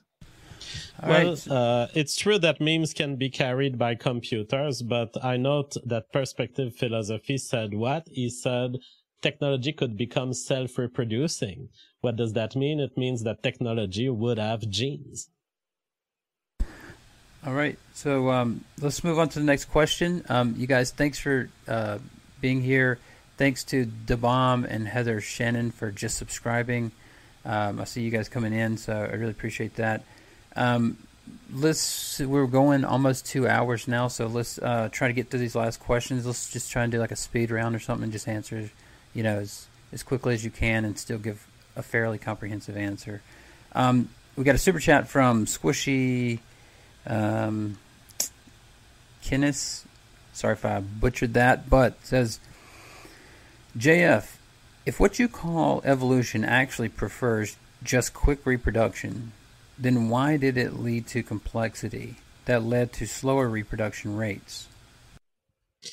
Because the genes don't have a concept of time. They care about copies in the next generation, but they don't have a concept that waiting 30 years for having your baby matters. All right, thanks so much. We got another super chat. Says, JF's referencing of twin studies is from Deadpool 3E. Sorry about that. JF's referencing of twin studies is a meme, and he's been exposed as such on Reddit. He ignores that the studies have few volunteer twins, researcher bias, problems with tests including IQ, etc. Well, you can have all these critiques, and at best you're going to say that the twin study may have not converged toward a total precise evaluation. But I don't see anyone coming with their twin studies that would be better, and that would show the contrary that the current twin studies are doing. So at some point you have to look at these little peekers that look at details, and you just have to ignore them. Make your own twin study and come back to me when you have better. I mean, they don't have to do that, though. I mean, you could have something that you don't have to prove something false for it not to be true. I'm relying on the best available evidence, and as long as these little complainers don't have better evidence, then I'm going to still rely on the best available evidence. All right, so thanks for the quick responses, you guys. And I took my video off just so that it might help improve the stream. Sorry about the technical difficulties tonight. OBS has been acting up for a lot of people right now for some reason. We had a question for Perspective Philosophy from Rado. He says, you said one doesn't control how their genes replicate, but why do you think one controls meme replication? Would Marx approve of any form of communist practice to date? That's actually a really, really great point. I think that, I've referenced Nietzsche a lot in this, primarily because, the expressions of will can be, determined by power structures. So even, like our understandings and like how we are going to reproduce the expressions of our desires and all that can be sociopolitically ordained by the will of other people who long dead. And I think Marx really hits this home when he talks about when he really introduces hegemonic power structures as explanations of how individually cultures control their populations and how we are all expressions of the will of the powerful in certain class systems and so on. And it's not surprising. I think that in terms of meme reproduction, I think that this all actually comes down to whether we can associate with structures and meaning from which we did not create. We're all born into a world and introduced, indoctrinated into a language which we could not have created because it was created before we were born. In fact, it might even be created by our genes because we might be indoctrinated into a language and a linguistic structure that is not genetically tied to ourselves. So you could have an individual raised in an alien world and he could still be indoctrinated into their forms of propaganda, right? The reality of the situation is that can he come to find meaning in his life in that scenario? He or she find meaning in their life in that scenario. And this is, I think, the best argument for this that I've found was in Hegel, but is given in a really nice way in a book called Continental Philosophy, Free Will and Continental Philosophy, The Death Without Meaning. So this is really arguing that if we have a hierarchical structure from which an individual's will imposes a certain, ideological format upon us, we don't own it. It's a master-slave dialectic. they're the master, I'm the slave, I'm told how to think, feel, and express myself in so many different ways. Can I take control over that? Now, there's two arguments. One, the relationship is mutually dependent, which is why that Hegel first argues that the master is dependent upon the slave, and in such a dependence already internalize an aspect of the slave. So the slave already has an influence on the master. Language is a mutual endeavor. Technology is a mutual endeavor. It cannot be one-sided, otherwise it will fall into something like nihilism. It'll self-destruct. The next part of this is essentially whether an individual can rationally concur with the forms and structures of meaning in their society. I would argue that they can. That the capacity for reasoning can allow an individual to essentially find themselves at home in the conclusions within their society. That they can say that this is an expression of their will. They can endorse it and will it for themselves. They can radically reject it as a form of, like in some sort of like the French Revolution, they radically rejected the structure of their society, or in a Marxist-Leninist revolution. But this might be an action of bad faith alone. Like they might be, determined by the positive. I'm only doing this because that other thing exists. Or they can endorse it freely without thinking and not actually have any say in why it is the way it is. The true foundation of this is the consideration of whether you should or should not endorse any given ideological format. And in that, it requires existential analysis and, the cultural analysis, even through psychoanalytic means, which is exactly what people like Slavoj Žižek do. You say that would Marx condone many of the Marxists that he finds today? Probably not. And I would, especially not on YouTube. So I think that's a really great point. And I think that we can find ourselves at home in technology, but not necessarily are we the owners and contributors and directly willers of the technology that will come to pass. I don't necessarily see this as something fundamental to us, but we are all part of self-consciousness. All right, thanks so much for that answer, and thanks to RxD for subscribing. Glad to see you guys coming in. I feel almost a duty when I do these things to ask every question. I've even heard debaters complain like, he's going to ask every question, but we're not going to be able to get to all of them. We need to wrap up in the next 4 to 5 minutes, so I'm just going to go with the super chats that just came in. We have one from Deadpool 3E, and if we could just have a brief, because for you, JF, if you just do brief as possible on your on this question here. $10 says JF values genetic reproduction only for certain groups based on subjective biases. Keep in mind, we're talking about eugenicist who has an epistemic idea of evolution. Maybe he's trying to say Gould is spinning. I'm not sure. It's drivel. I'm not answering. All right. I mean, I actually heard someone call you a race realist. You don't argue, for example, anything to do with race realism and the reproduction of only certain groups of individuals for that reason, do you? How would you, in the same sentence, say that consider race realism as arguing for certain groups reproducing? What are you talking about? I'm saying, you don't understand race realism. You are intentionally formulating the. Anyways, let's move to the next question because I'm not even interested at engaging with such dishonest questions. All right. Thanks so much. Do you think it's wrong? Well, here's just a thing. Do you think that it's wrong for, let's say, certain ethnic groups to reproduce or not? Or not to reproduce? My silence will last longer in humanity than any of your technological ridiculous development perspective philosophy. All right, so let's move on to the next question. We have a super chat coming from William Kurt for $5. Thanks so much. Says, so you're a moral nihilist because we're an effect of our genes. How does that follow? Why would a deterministic framework negate moral realism? I'm not a moral nihilist because we are the products of our genes. I'm a moral nihilist because I do not see in any moral framework an explanation of what makes these axioms objective, axioms of well-being, axioms of consequentialism. That is why I'm a moral nihilist. All All right, thanks. I will quickly just put an answer. You can't actually argue that a deterministic framework can lead to absurdism, which is why, let's say, if it's all a competition of wills, the foundations of truth and what truth value is become a competition of wills as well. So when we talk about what actually is and why it exists and what knowledge claims are and notions of cognitive success, if we understand that to be purely derivative of opposing wills determined by predestined causes, then you can't argue for a moral nihilist framework from that. But it also can become self-defeating because accepting that principle, the very notion of truth can be lost, which means there'll be no way to prove that it is actually the truth, which is essentially why skepticism can be self-defeating. All right, thanks for that. For interacting with that question. You guys, thanks MB for the sub.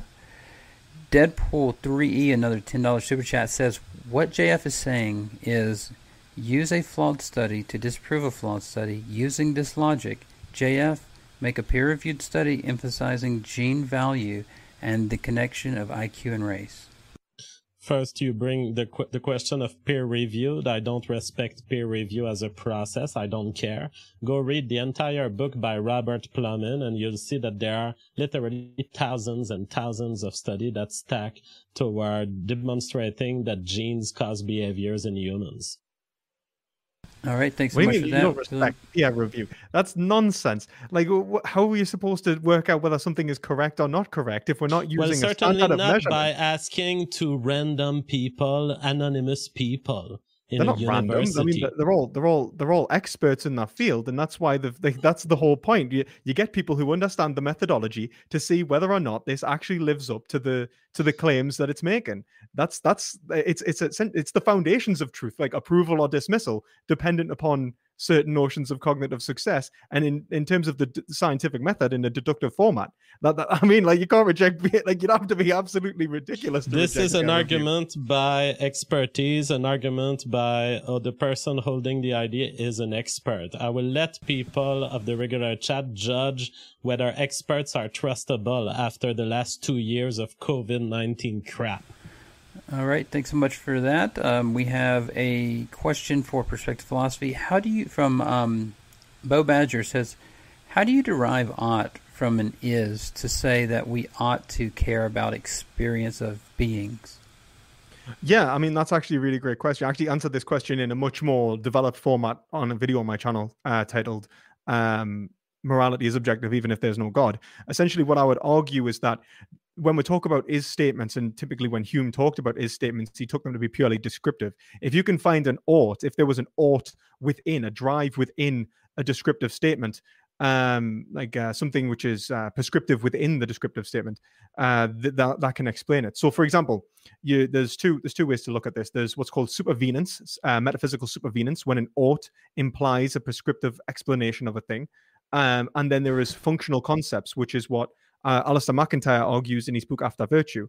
So essentially, you have things that can only be explained if they contain a function, which can then be in which then we can apply notions of essentially value notions to them. So let's take someone like being a watch. You can only describe a watch with the function of telling the time. If it wasn't able to tell the time, or if it didn't have the function of telling the time, or it never was intended to tell the time, then it would not necessarily be able to be described as a watch. And then we can talk about whether it told the time adequately or inadequately. It's the same thing with or a guitarist. You talk about an individual being a guitarist. It implies that they can play the guitar. It implies a function which can then be judged as positive or negative. And this is why Hume's guillotine isn't necessarily as crippling as we used to think it was. All right, thanks so much for that. We're on our last question. William Kurt for $10 says, and how does this genetic determinism account for contradictory opinions? If two people with contradictory views propagate their genes over time at the same rate, what is the preferable worldview? Well, this is what we call a neutral gene or a neutral phenotype in evolution. They don't give you an advantage of fitness. So the two lineage can continue into the future as long as what they do doesn't cost them their baby-making abilities. What will happen is that the structural cognition of one of the lines will eventually be met with environments that either make their cognition good for their fitness or bad for their fitness, in which case it will either multiply or disappear. All right. Thanks so much for that answer. You guys, I really want to say thanks for everybody being here. Thanks for all the great questions. Sorry if we didn't get to one of your questions. I want to thank the debaters here for spending their time and taking time out of their schedule to be here and have this discussion. Whether you agree with neither of them or you agree with one side, I feel like there was a lot of information shared here, and so a lot of ideas are, I'm sure, being critiqued. Thanks for all the people who have subscribed. I just seen the Cave of Time subscribe. Thank you, buddy. And with that, I just want to say again, thanks to you guys for being here. Thank you very much for having me. I really appreciate it. Yep. Thanks for having me. That was great. Yes, sir. You guys take care. You too, man.